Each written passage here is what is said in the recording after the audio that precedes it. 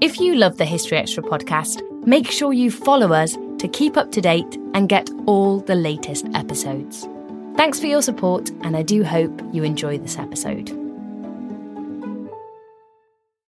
This episode is brought to you by Indeed.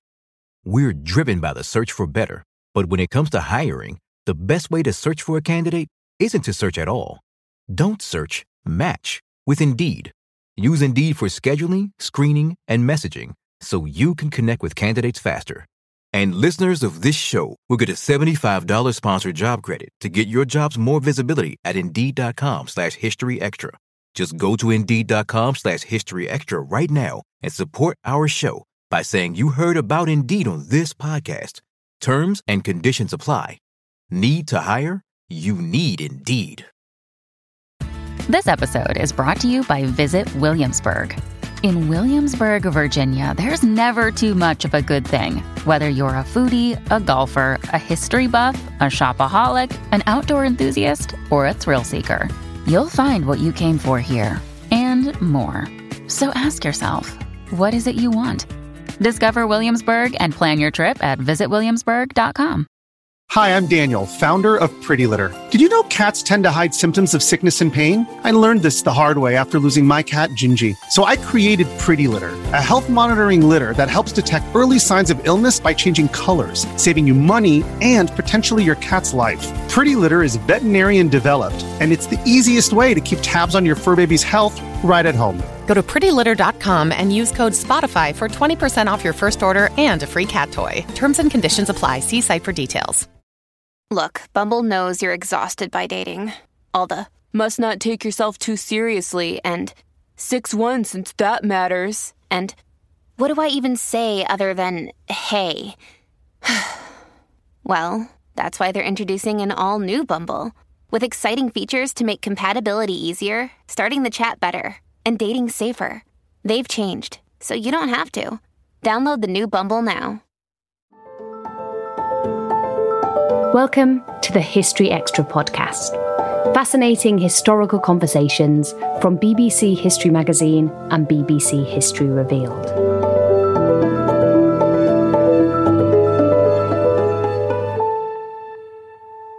The Crimean War of 1853 to 1856 saw Russia clash with an alliance of forces including Britain, France, and the Ottoman Empire. But what were the causes of this conflict? Why does it still exert such a hold on the Russian imagination today? And how important a role did Florence Nightingale really play? To tackle these questions and more, Matt Elton was joined by the historian Professor Andrew Lambert for the latest episode in our Everything You Want to Know series. So, Andrew, thank you so much for joining me today to discuss the Crimean War. As always with these Everything podcasts, it's a mix of popular search results and listener questions, and then some of my own thrown in to hopefully tie things together. So some of the most popular search results, as you might expect with this kind of thing, are fairly general. What is the Crimean War? When was the Crimean War? So I suppose, to start with, if you had to give like a 1 or 2 line summary of the Crimean War, how would you sum it up that briefly? The Crimean War, 1854 to 1856, unless you're Turkish, in which it started in 1853, and for the Russians too. It's a war that culminates a 40-year period of heightened tension between Britain and Russia, essentially a 19th century Cold War. It's about global influence, it's about economic power, it's about strategic position. And ultimately, it's about the future of the declining Ottoman Empire and whether the Russians can punch through out of the Black Sea into the Mediterranean and become a Western European power. The British back Ottoman Turkey because it's not a threat and it's a very good economic partner. The war is fought famously in the Crimea, but the Crimea is not the primary theatre of the war. The primary theatre of the war is in the Baltic, which is where the Russian capital is. And the primary instrument of victory in the war is economic warfare. So there is an awful lot to unpack there, and we'll get into some of those themes over the next 50 minutes or so.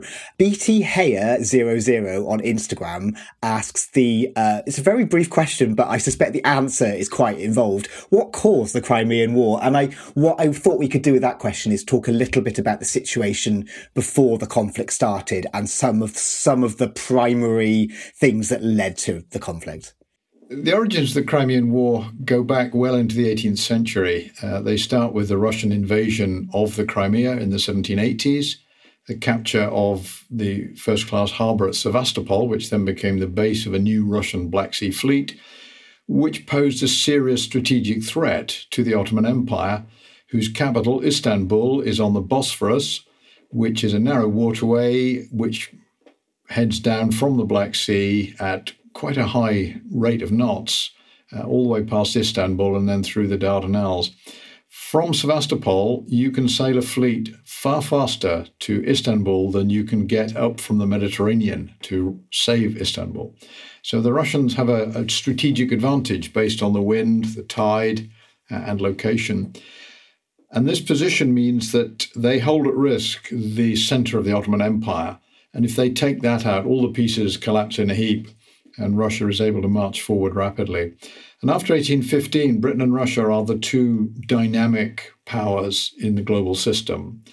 They have radically opposing political concepts, much as they do today, increasingly inclusive, democratic, liberal, free trading versus autocratic, closed society, closed trading loops, militarized versus very unmilitarized.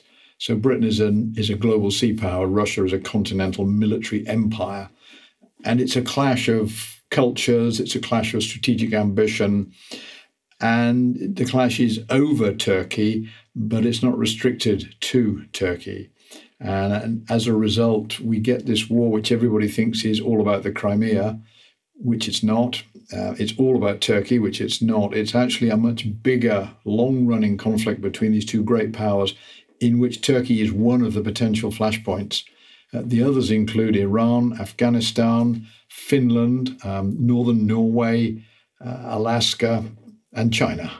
So there's an awful lot at stake and an awful lot of territories, nations involved in this potential conflict.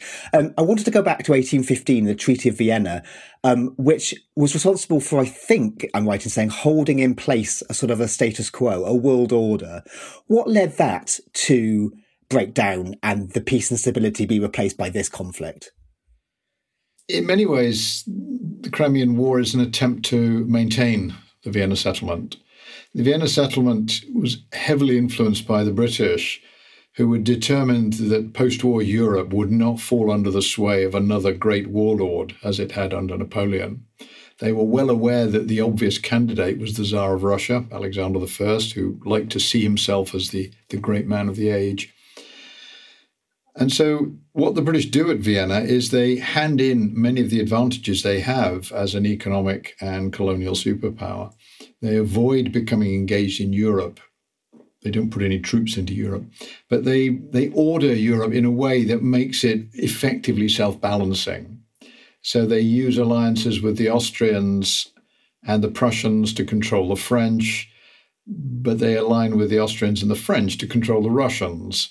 So they're basically creating a system where they can balance Europe from offshore, rely on naval and economic strength rather than military power, and in that way preserve order at low cost so they can deal with the real elephant in the room throughout this period, which is a massive national debt. Levels of national indebtedness that we have not yet seen this year. These people have spent 22 years paying up a huge bill, a king's ransom's worth of bills in which they've used money to help liberate Europe. What they desperately want is a long period of peace, very low estimates, and cutting defence and all other expenditure. So the purpose of Vienna for the British is to keep everything quiet, keep everybody under control, and avoid another major war, which will just add to the bill. And so what are the key things, I suppose, that usher us in from period of peace to the outbreak of this war? From the 1820s onwards, particularly after the arrival of Nicholas I as Tsar in 1825, Russia is more aggressive, it's more nationalist, it's more Orthodox Christian, it's more Slavic. It's starting to take on tones that we see this year. The parallels between Putin and Nicholas I are significant. Putin knows and admires Nicholas I. He is one of his great heroes. So Nicholas is looking to expand Russian power in the way that Putin looks at it. If we expand our strength and influence, we will be more secure. We need buffer zones against an aggressive West, which is coming at us not just with new weapons, but with new ideologies. What he's really frightened of is radical Republican political organizations. He sees the British as a bit of a stalking horse for radical political politics. So he's very much looking at strategy as solving a problem. And his regime is dominated by the secret police and mass censorship. He's not patrolling the internet, but he's certainly patrolling the newspapers and destroying all newspapers coming into Russia to block off the channel of information. So he's setting up a clash, and he certainly sees that the future should include seizing the Ottoman Empire. His elder brother is Grand Duke Constantine, and it's not accidental he was named after the founder of the Byzantine Empire. His grandmother Catherine had set that up. So Alexander was to rule Russia, and Constantine was to be the new Byzantine emperor. Nicholas was the third and spare emperor who ended up on the throne of Russia. So we're looking at a world view in which aggression, conquest, and Russian supremacy are normal. Russia maintains a 1 million-man army. It's by far the largest army in the world at this stage. And they're not frightened to use it. They suppress risings in Poland. They put down a revolution in Hungary in 1848. And Hungary isn't even part of their empire. It's an Austrian territory. And they put it down because it's a radical Republican revolution, and they hate these things. So Nicholas is coming to the end of his life, and he's more and more nervous about the threat from the West, the technology threat, the political threat, the economic threat. And so when this crisis breaks, and it breaks over a rather petty thing, in the holy places in Palestine, the monks who look after the various shrines are almost entirely from either Orthodox or Roman Catholic monasteries. And they end up fighting on the streets of Bethlehem about who has a right to put their gold star up somewhere in one of the holy sites, leading to casualties, fatal casualties. So monastic men killing each other with holy instruments.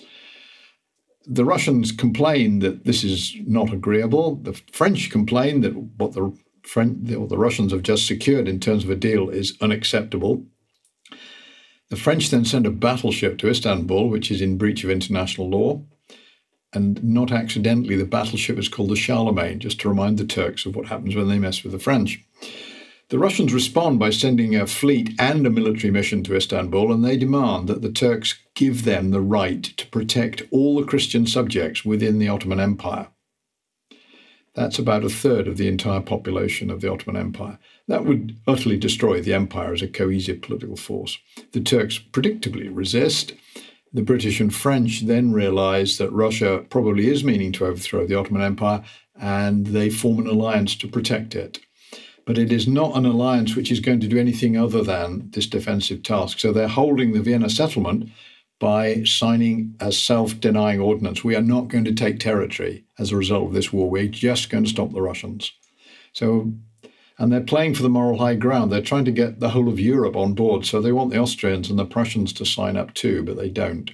They want moral sanction, the kind of things we're talking about today. If all of the world is against Russia, surely the Russians will stop what they're doing. That's what they're doing in the 1850s. Parallels are very, very strong. The Russians won't back down. It's mostly personal pride. The Turks start the war by attacking the Russians across the Danube. And the British and French come in about 4 months later, after the war is well underway.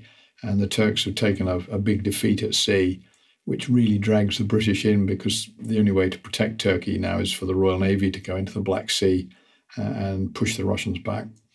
And it's no accident that the main campaign of the war is the destruction of Russia's naval base in the Black Sea. That's the obvious target and has been long before the war started. The minister who planned the operation says the eye tooth of the bear must be drawn. That's what Sevastopol and the fleet is. It's a primary offensive weapon of Russia, and that's why it's the target. It fits in with that moral idea that we must restrain these aggressive Russians, we must take away their hardware, and we must stop them being able to do this in future. We are not going to take Russia down. We're going to take down its means of attacking Turkey. So naval warfare and the naval arena is absolutely crucial in understanding this whole conflict. Is that fair to say? Absolutely. And one of the problems we have with the Crimean War is if you say Crimean War and anybody knows what you're talking about, they will have visions of deluded cavalry charges, thin red lines of infantry, and Florence Nightingale attending to some nursing. The first two are trifling events, and the last one is a misunderstanding. Florence Nightingale at this stage was not a nurse. She's a hospital manager, and a very good one. All of this is in fact legendary. So this is a war that has many legends, but the reality has been forgotten. In order to get to the Crimea, the British Army has to get on ships. Those ships are run by the Navy. It's landed in the Crimea by the Navy. Most of the heavy artillery used in the siege of Sevastopol is naval. Many of the gunners are naval. Right alongside the thin red line at the Battle of Balaclava were the Royal Marines of the Fleet, who were backing up the Highlanders.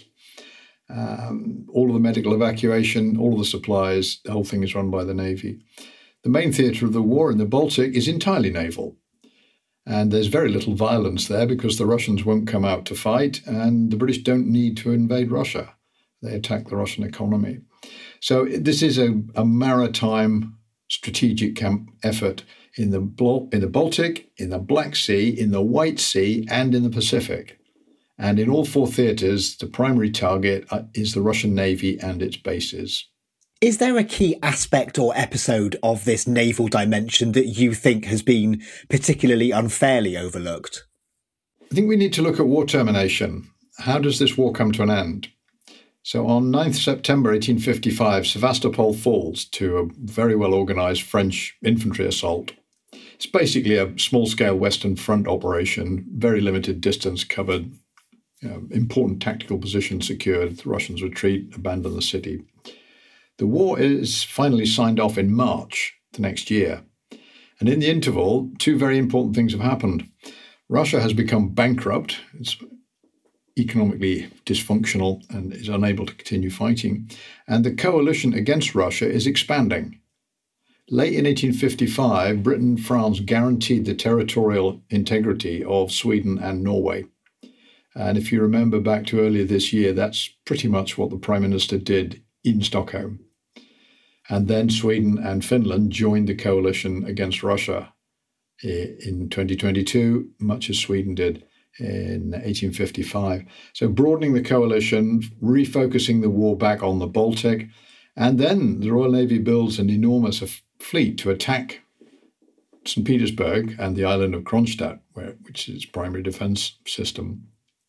And they don't do this secretly. They do it in public. They announce all of it in the Times every day. And by the time we get to the breakup of Baltic ice in late March 1856, the Royal Navy has 250 gunboats, a dozen armoured batteries, it has mortar vessels, it has a whole floating armada of warships, stores and equipment. It's going to sit down off St. Petersburg and destroy all the fortifications and hold the city at risk. And this is how the Russians are brought to peace. They have no money, they're losing friends, the coalition is growing, and there is a serious strategic threat to their capital city. And when you're an empire, your capital city is more than just a city. It's a symbol of your whole power system. And the Russians back down. They sign the Allied terms, and peace is restored before the Great Fleet is used. But when the war ends, there is a grand celebration in Britain of victory. It's a parade of the entire Baltic Fleet for 1856 at Spithead on St. George's Day. It's attended by the Queen and all of the diplomatic corps attached to the Court of St. James, just to remind everybody what British power really looks like. And And it's not 600 cavalrymen or a few thousand red-coated infantrymen. It is the world's largest power projection force, the Royal Navy's Baltic Fleet. And for the rest of the 19th century, if the Russians were annoying anywhere near Turkey or Afghanistan, the British would mobilise a fleet at Portsmouth and say, "This is the Baltic Fleet." And the Russians would then back down. The British never had to send another fleet into the Baltic.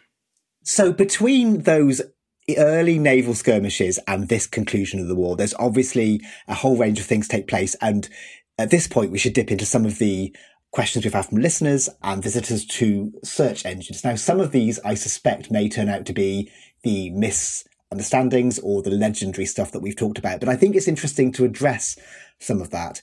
So Alan Blackheart, 48, just wants to know, he's one of many people who wants to know about the key battles.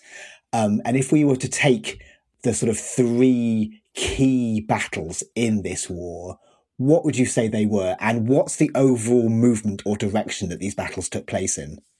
So the first major British Allied victory of the war is in the Baltic.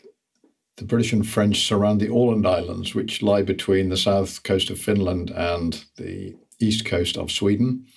And they capture a major Russian fortress and small naval base, which is then destroyed. It's almost entirely without fatal casualties. They use overwhelming force. This is in August 1854. The Allied army in the Black Sea region is still in Bulgaria. They haven't even sailed for the Crimea. So this is the first major victory.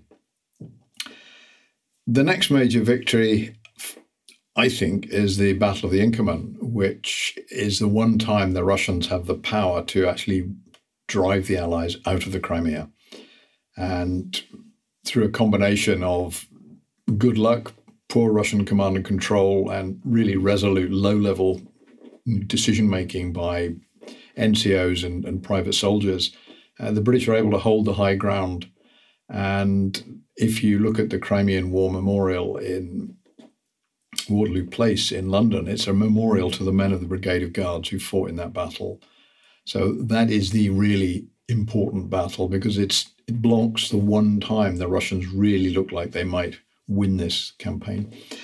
And the third decisive battle is the seizure of the Straits of Kerch, which have been in the news quite a lot recently, and the insertion of a Royal Navy and French Navy gunboat force into the Sea of Azov to destroy the logistics links that kept the Sevastopol and the Crimea supplied. A small squadron of shallow draft gunboats, steam-powered, went round the Sea of Azov, wiping out Russian stores of grain. This episode is brought to you by Indeed. We're driven by the search for better, but when it comes to hiring, the best way to search for a candidate isn't to search at all. Don't search, match with Indeed. Use Indeed for scheduling, screening, and messaging so you can connect with candidates faster.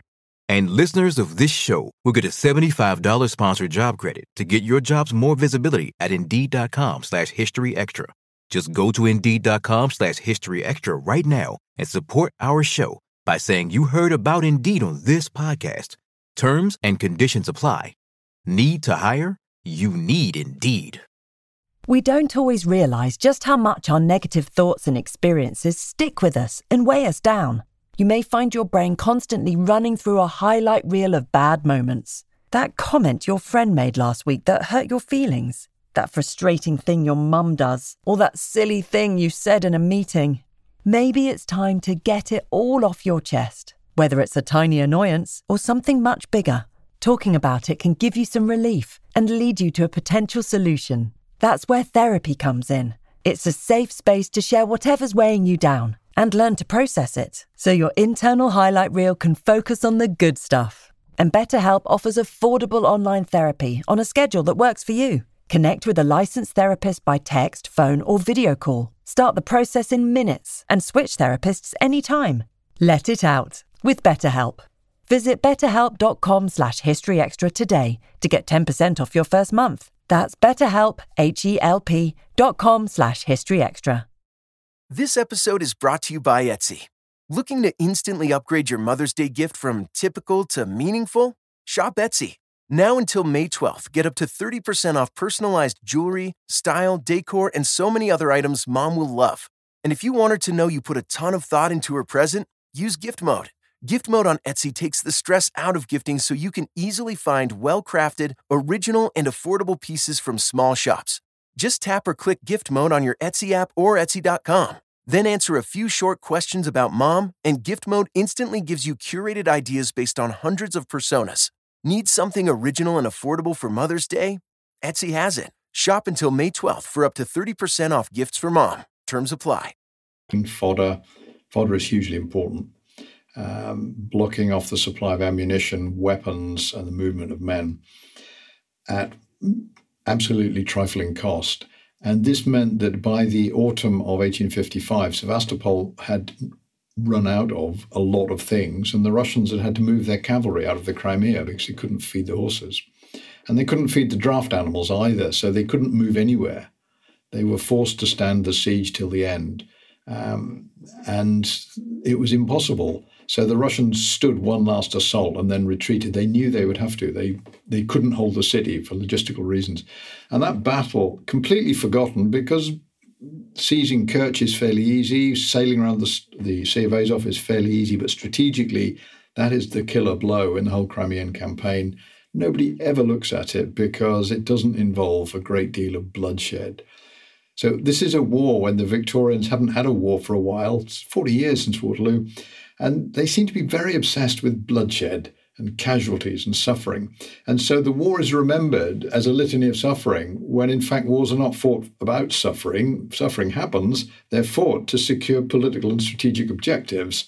And if you privilege casualties over consequence, you end up with a very strange view of war.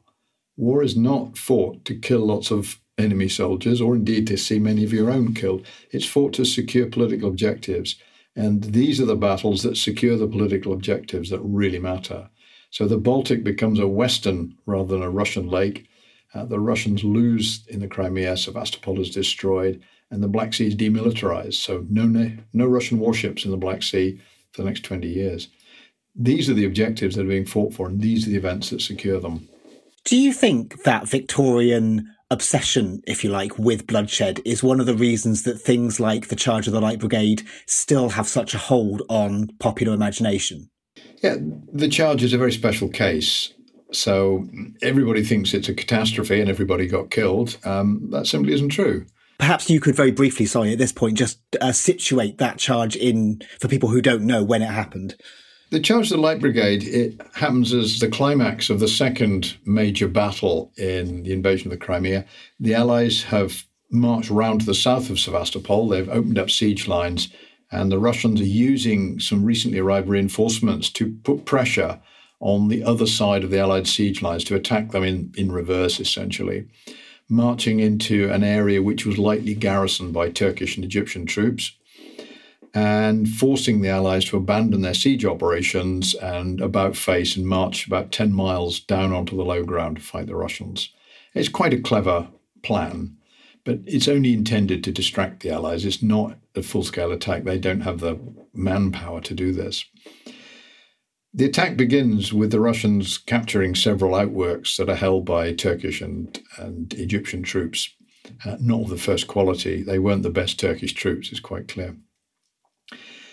The British, who are on that side of the siege lines, have to respond, and the only force they've got available is cavalry, because cavalry aren't much use in a siege. So the Heavy Brigade and the Light Brigade are deployed basically to block the Russian attack, while the infantry come down to take up position. The Russians try to swing down to the harbour at Balaclava to basically destroy the logistics link of the Allied armies, and they're blocked by a regiment of Highlanders, the 93rd, and as they retreat uphill through a vineyard, they are attacked by the Heavy Brigade. So these are big men on big horses, as you would see at the trooping of the Guard. Those are Crimean War uniforms, those big helmets and breastplates and thigh boots. They didn't charge the enemy because they were going uphill through a vineyard. They just cantered into them and smashed them out of the way because the Russians were light cavalry on very small horses. And the Russians then departed and were heavily damaged by the Royal Horse Artillery, who fired on them once they broke and ran. At this point, Lord Raglan, who commands, has seen that the Russians are taking some British guns out of the batteries that the Turks had lost earlier in the day, and he orders the Light Brigade, supposedly lighter cavalry, to go forward and recover those guns. They're on high ground, which he can see because he's on an elevated rise. He can see the whole battlefield. But the Light Brigade's leader cannot see this situation at all. He's much lower down. He's below the level of those batteries. He can't see any guns.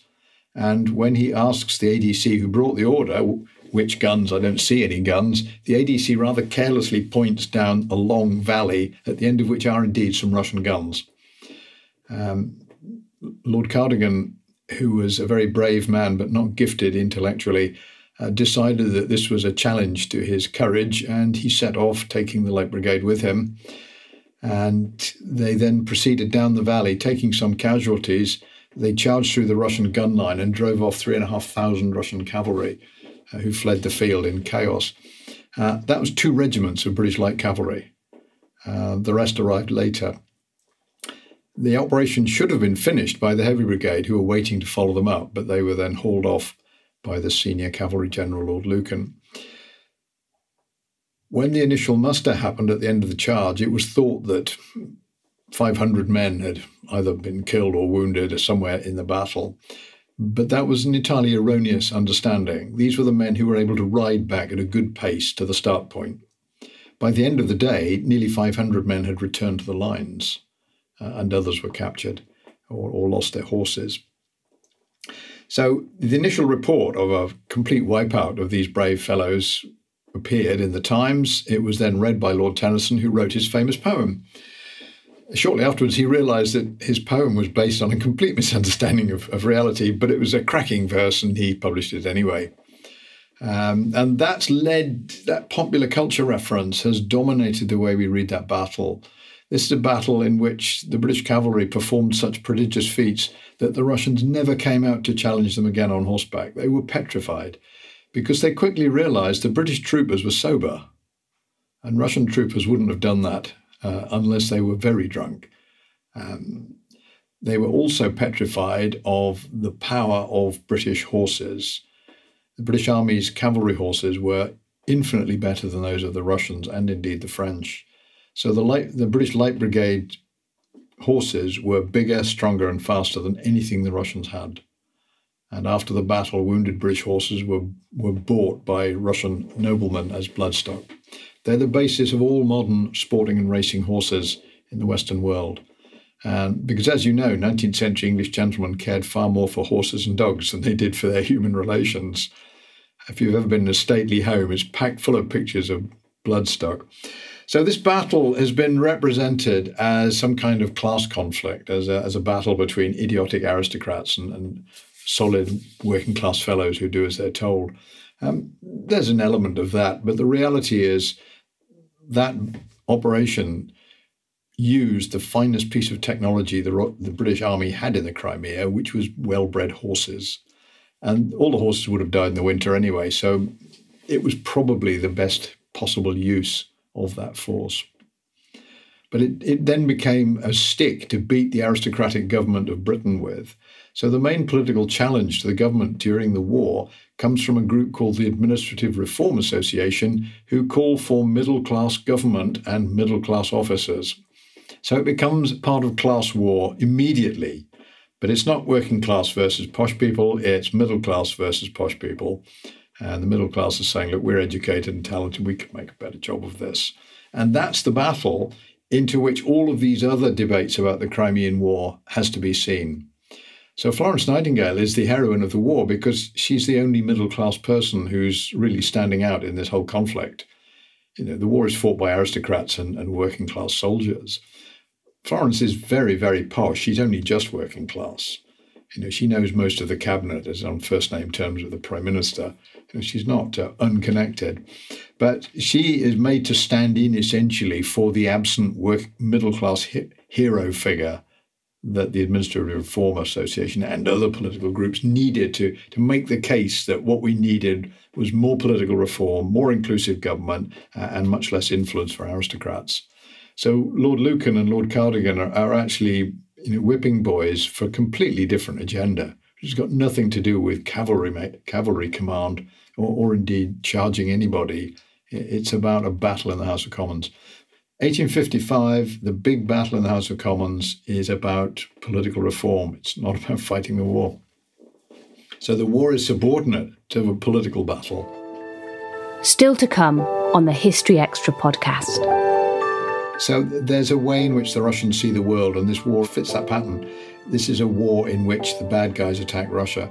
They always forget the bit where the Russians start it. They just remember the sad bit at the end when they lose. The Russians started this war. They attacked first. They crossed the Turkish border. They seized Turkish territory.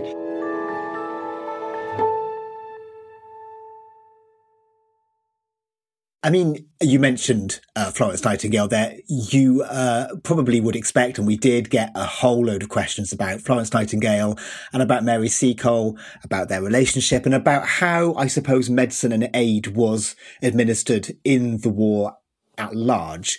Is there anything that you think we should understand about this story that perhaps doesn't usually get told? Yeah, I think, again, Florence Nightingale ends up inventing the modern nursing profession. She ends up driving something that we all take, not just for granted, but we absolutely rely on. But she's not doing that in the Crimea. Florence Nightingale in the Crimean War is a hospital manager. She understands the principles of what's being done, and she's able to oversee the work on the wards, but much of the work is being done by male orderlies, as had always been the case. Bandsmen, buglers, people like that who are non-combatants but part of the regimental strength. Women of her class would not have dreamt of putting their hands on the dirty, damaged bodies of working class men. That simply was a no-no. So any female nursing that was done was not done by her or her immediate circle. It was done by women of lower status, many of them coming through holy orders. So there are quite a lot of Catholic nuns involved.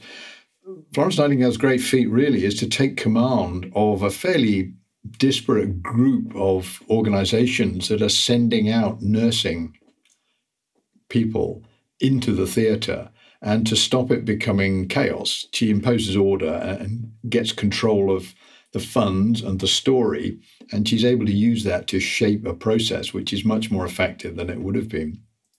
So it's her managerial skills that really matter. It's her ability to connect with government and to get government support that's absolutely important. She's in the Crimea very briefly and falls very ill while she's there. So she's not frontline Crimea. She's in a hospital on the other side of the Bosphorus from Istanbul, where the casualty rates were no different to the other hospitals, something she realized after the war. Which led her to have an obsession with sanitation, which feeds into a growing Victorian obsession with sanitation. We're all familiar with that issue as well. By contrast, Mary Seacole goes out to run a hotel, a bar, a place where people with enough money can buy some dinner. But she also takes a very active role in combat, first aid, and dealing with the wounded as far as it's possible for one person to do so. So there are very different ends of the care spectrum. One is organising it and the other one is delivering it.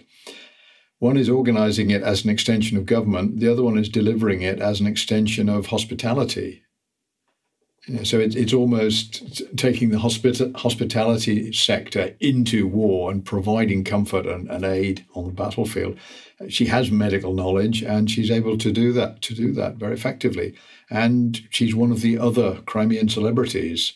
And I think Mary Seacole and Florence Nightingale are probably the only two that people at the time don't have doubts about. You mentioned earlier we were discussing the role of horses, particularly in this conflict. Rumham55 on Instagram asks, did any country have a distinct advantage in military hardware or weaponry? Yeah, that's a very good question. The British and French have a serious advantage on the battlefield. They have rifled muskets, whereas the Russians only have smoothbore muskets. That means an accurate range 3 times that of the Russians. So in all the open field infantry combat, the Russians are being mown down by Allied rifle fire. And as the war progresses, the Turkish troops also have rifles. The Russians simply can't make rifles and they can't import them. The Russians in Sevastopol have lots of artillery, and mostly big naval artillery, so they're not short of firepower. The Allies have other advantages. They will deploy the world's first armoured warships in battle. The attack on Kinburn on October 17th, 1855, 3 armoured batteries specifically designed to attack coastal forts are used by the French. The British have several as well. So this is new technology. The Russians in this war will make the first use of underwater moored mines to sink ships. Mines aren't big enough, so they don't sink any ships, but they're laying big minefields, and the Allied navies have to sweep them up. So that's part of it. Long-range artillery was using heavy rifled artillery for the first time in the history of war. The British are using an 8-inch rifled gun designed by Charles Lancaster, which is throwing a projectile best part of 2 miles, and it will hit a warship 2 miles away. This is a very accurate piece of technology. It's been introduced by the Navy and the Army before the war and is used very effectively during it. So there are some military technical advantages. The Russians don't have much new technology. The mines are developed for them by Swedish and Russian engineers. They're Swedish and German engineers. They're not Russian products. But they tell us a lot about Russia. It needs to close the sea and stop people using it. And so they fill it with mines. Allied horses, particularly British horses, were very powerful animals all round with very long endurance. The charge of the Light Brigade is 5 times as far as an 18th century cavalry force would have charged. So these are much bigger, stronger animals. The French have very good horses. They're mainly of North African descent, so they're smaller and more agile horses, more used to campaigning in rough terrain. But both of them have better cavalry than the Russians. So a lot of interesting things going on there. This is right on the cusp of the Industrial Revolution. So down in Bristol, you've got one of the army transports, the SS Great Britain. It carried British and Turkish troops around the Black Sea Theatre. And it was too big to go into Balaclava Harbour. So the admiral commanding at Balaclava said, don't send that again, please, because I can't put it in anywhere. It's just huge. So iron steamships are massively important in the logistics of the war. It means the Allies can supply any number of men in the Crimea. By the middle of 1855, there are nearly 250,000 Allied soldiers in the Crimea. And they're not living off the ground. They're living off what's being brought to them by sea, week in, week out, by steam-powered ships. And there's a telegraph cable that links London and Paris to Balaclava. So they've got, not quite, but near instantaneous. One French Marshal Canrobert, was so oppressed by the French Emperor sending him orders down the telegraph cable that he resigned.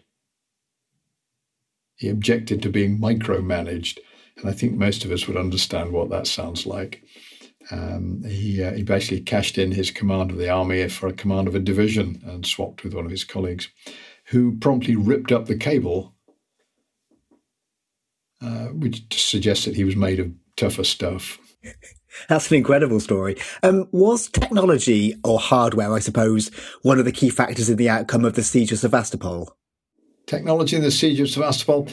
Yeah, the technologies that matter are things like the British Railway that links Balaclava with the siege line. So there's 10 miles of small gauge railway, and it's bringing up all the artillery, all the ammunition, all the huts that the men will live in.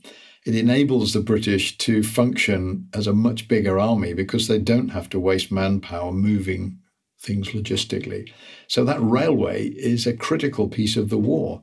And it's put in by 2 of the big Victorian railway contractors, Peyto and Brassey, who just volunteered to do it on the floor of the House of Commons. They said, there's a 10-mile distance to cover. It's uphill. We'll send some guys out and fix it.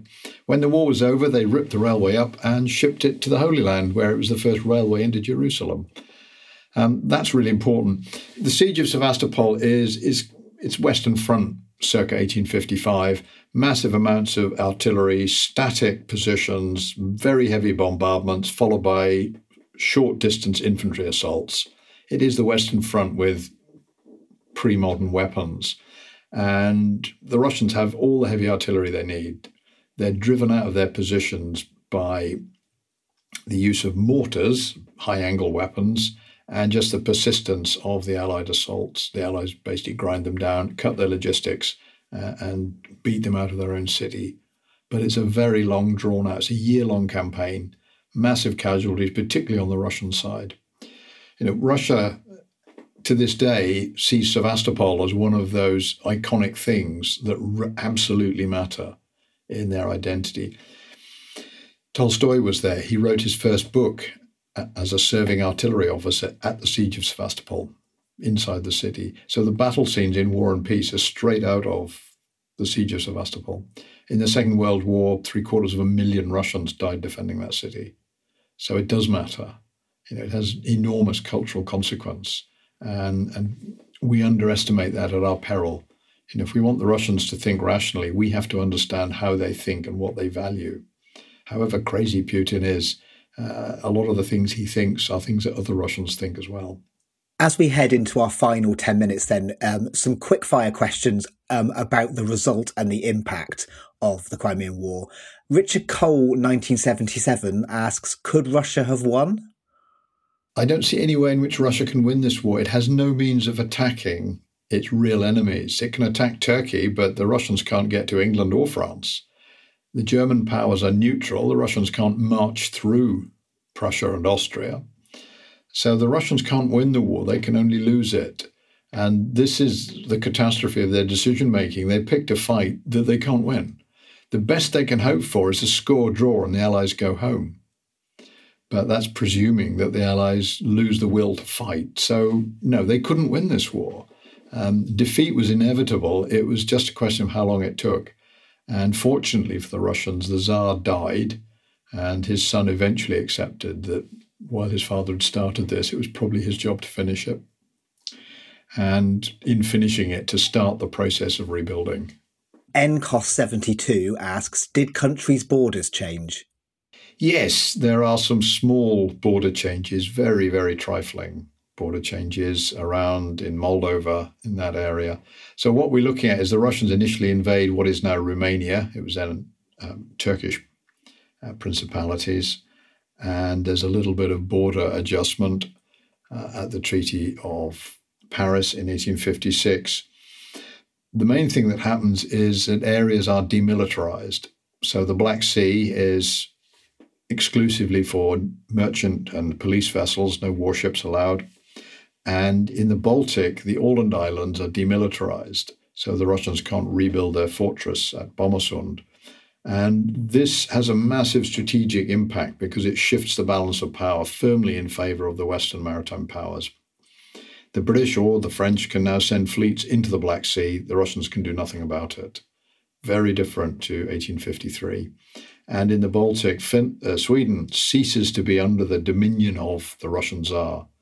From 1815 to 1854, the Swedes have to do what the Russians tell them. After 1855, that's not happening. Sweden joins the Western world, and that's a massive shift. Much like we've seen this year with Sweden and Finland beginning the process of joining NATO, a massive strategic shift which increases the pressure on Russia. And it means that when the Russians look at defense after the war, they start building forts, they start building coast defense vessels, and they start laying minefields. The Russians do not build an ocean-going battle fleet until the 1890s. That's how bad the war is. They've given up any ambition to be significant at sea, and they don't go back for 40-odd years. That leads nicely, actually, to MHFQ's question on Instagram. What changes did the Crimean War bring about in the militaries of Europe? What lessons were learned? Are there any more things that you think happened? The first thing to point out about the Crimean War is that pretty much everything that happens in the American Civil War is based on the Crimean War. The American government sent a military mission in 1855, went to Crimea, then went through the rest of Europe. And if you look at what they're doing in the Civil War, rifled muskets, trenches, massive fortifications, ironclad warships. The Confederate ironclad warships are straight copies of what the British and French were using in 1855. The Union comes up with something a bit different.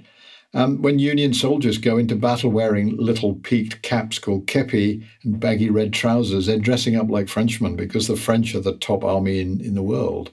So they're paying homage to the winners of the Crimean War. So yes, it does matter. Every army in Europe is impacted by this. They race to get better rifles, they race to get better artillery, and they start thinking about new tactics as well.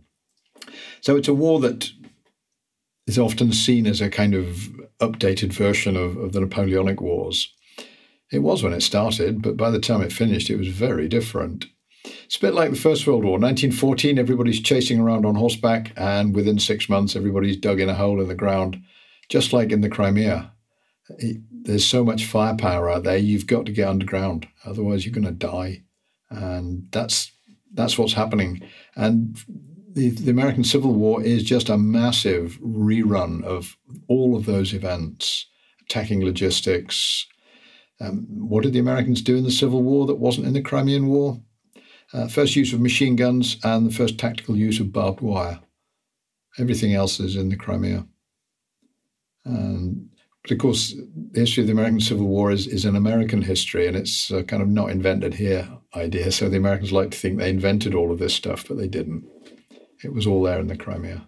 Alex Plotkin on Facebook asked, what were the short-term and long-term outcomes of the war? Perhaps we could focus there on, I suppose, some of the longer-term outcomes. Yeah. The most obvious one is that the Ottoman Empire survived until 1920, making it a very effective roadblock between the Russians in the Black Sea and the Brits in the Mediterranean.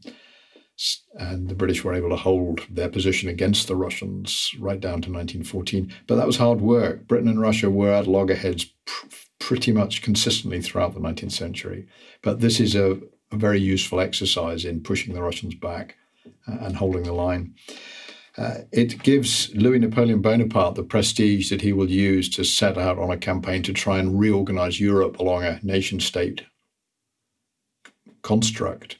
So he's trying to create a version of Italy and a version of Germany that would enable France to dominate Europe. So he wants 3 separate Italian states, and he wants probably 3 separate bits of Germany, so he can play them off against each other and expand France's boundaries and begin to do something of what his uncle had achieved. And that, as we know, all comes unstuck in 1870, when all the things that made the French successful in the Crimean War failed in the face of better organized, more powerful Prussian armies. It leads directly to Italian unification. The Sardinians send an army to the Crimea and take part in the last major battle at the Chernaya, and that gets them a seat at the peace conference in Paris, which allows them to raise the issue of Italian independence. And in 1859, the French help them drive the Austrians out of northern Italy in 2 major battles at Magenta and Solferino. So that's beginning to change the way the world looks. The British, after this, really goes pretty much straight into dealing with the insurrection in India. And so before they've even digested this, they're already fighting on the other side of the world. And then there's a war with China as well. And then there's possibly even a war with the Union government in North America coming up. So the British don't get back into Europe in a big way because they don't have to. And nobody in Europe challenges vital British interests to the point of war until 1914. And then it's the one thing that really matters, which is keeping the bad guys out of Belgium. So the British are able to step back from this. This is a demonstration, somewhat qualified, of British military power, but it's an unqualified demonstration of British naval power. And the problem with looking at the Crimean War as a military war is you grossly underestimate just how successful the Royal Navy is and how successful, as a result of that, Britain is in securing its primary aims, which are maritime, not continental. The British Army is a very small thing which is used to burn other people's naval bases, like Sevastopol. It is not meant to conquer Europe. Finally, from reader and listener questions, the Possumator, how did it affect Russian identity and nationalism? The Crimea is one of many wars in which the Russians have been attacked, as they see it, by Eastern or Western powers who've overrun their territory and humiliated them. And in order to prevent this, they need to occupy a deep security glacis in which they can protect themselves against the onrush of hostile forces. This has real resonance. The Ukraine was an area where, during this war, the Russians were propagandizing and actively preparing the population to resist Western forces, with all the arguments that Putin is using today with the Russian people about the hostility of the West, the cultural damage that the West could impact. And at one point, the Russians were telling the Mennonites that the British or French would invade their territory and eat them. I think the Mennonites found this particularly abhorrent. It wasn't true, obviously, but since when has the truth and propaganda ever been particularly closely connected? It builds the victim narrative that Putin plays on, that other Russian leaders have played on, and it fits into a pattern. It also fits into the pattern that leads ultimately to the mass deportation of the Crimean Tatar population. Crimea isn't ethnically Russian until Stalin removes all of the Crimean Tatars after the Second World War.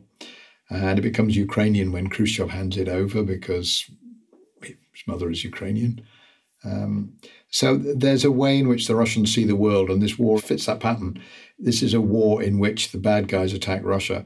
They always forget the bit where the Russians start it. They just remember the sad bit at the end when they lose. The Russians started this war. They attacked first. They crossed the Turkish border. They seized Turkish territory. They refused to back down when they were given ample opportunity. And then they complain about losing the war. You can't have it both ways, guys. Either you were the innocent victims or you started the war and you lost. And the second one is true. So it does matter to Russia, but the Russians don't tell the story of the war in quite the way that we ought to. The problem has been that we have told it as a story in Britain of our own failure, and we've completely forgotten the role of everybody else. Who knows what the Russians are doing in the Crimean War? Nobody. We know the charge of the Light Brigade inside out. Does anybody know who was in charge of the Russians that day? We don't know any of these things. We've forgotten who our allies were, the Turks and the Second Empire. We've forgotten that there was fighting in the Baltic, which was hugely important. We've forgotten the economic war that destroyed the Russian economy. We've forgotten all of that. And as a result, we have this cardboard cutout version. And the best way of approaching that is through that great 1960s film, The Charge of the Light Brigade, which absolutely tells all of those stories which are either not true or not significant. So we've confused the window dressing with strategic power. Finally, from me, and we have touched on this a couple of times, but I thought it was worth ending on this point. Is there anything about this story that helps us make sense of what's happening in Russia at the moment and has been happening since 2014? Putin's seizure of the Crimea in 2014 is all about Russian nationalism and patriotism as it is generated by hardline, aggressive regimes like Putin's. So Sevastopol is a key part of the Russian mythos and has been since 1855, when Tolstoy published his book. But it's worked on by people like Putin to generate greater enthusiasm. So the support for that operation is being built over time. The Crimea these days ethnically is Russian. The Tatar population has moved out. It's a major naval and military base, and most of the people in the Crimea, even in 2014, are Russian, not Ukrainian. So in terms of who lives there, it's Russian. In terms of geography, it still belongs to the Ukraine. How does it help us understand the current crisis? Russian autocrats do not face the discipline of popular government and are prone to use moves like this to bolster their support domestically against more liberal rivals. And ultimately, it's a question of culture. This is Russia saying we are different, we view the world differently, we don't share your values, we don't share your interests or judgments. We don't think it's a war crime to massacre civilians just because you do. We don't think that the mass expulsion of populations is anywhere anything other than just good business. So it exposes a fault line. And on the Russian side of this, we have Putin and his worldview.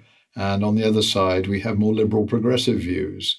And that's what we have to understand. This war was caused by somebody who saw the world in ways that Putin understands.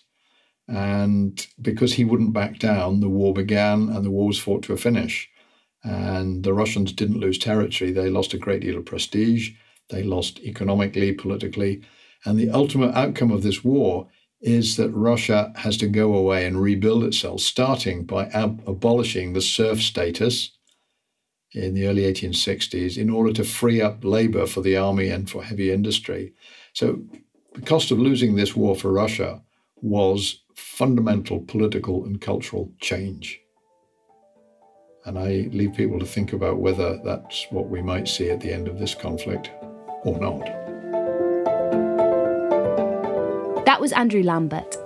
Andrew is Lawton Professor of Naval History at King's College London. And he's also the author of books including Sea Power States, Maritime Culture, Continental Empires, and the Conflict That Made the Modern World, which was published in 2018 by Yale. Thanks for listening to the History Extra podcast. This podcast was produced by Brittany Colley.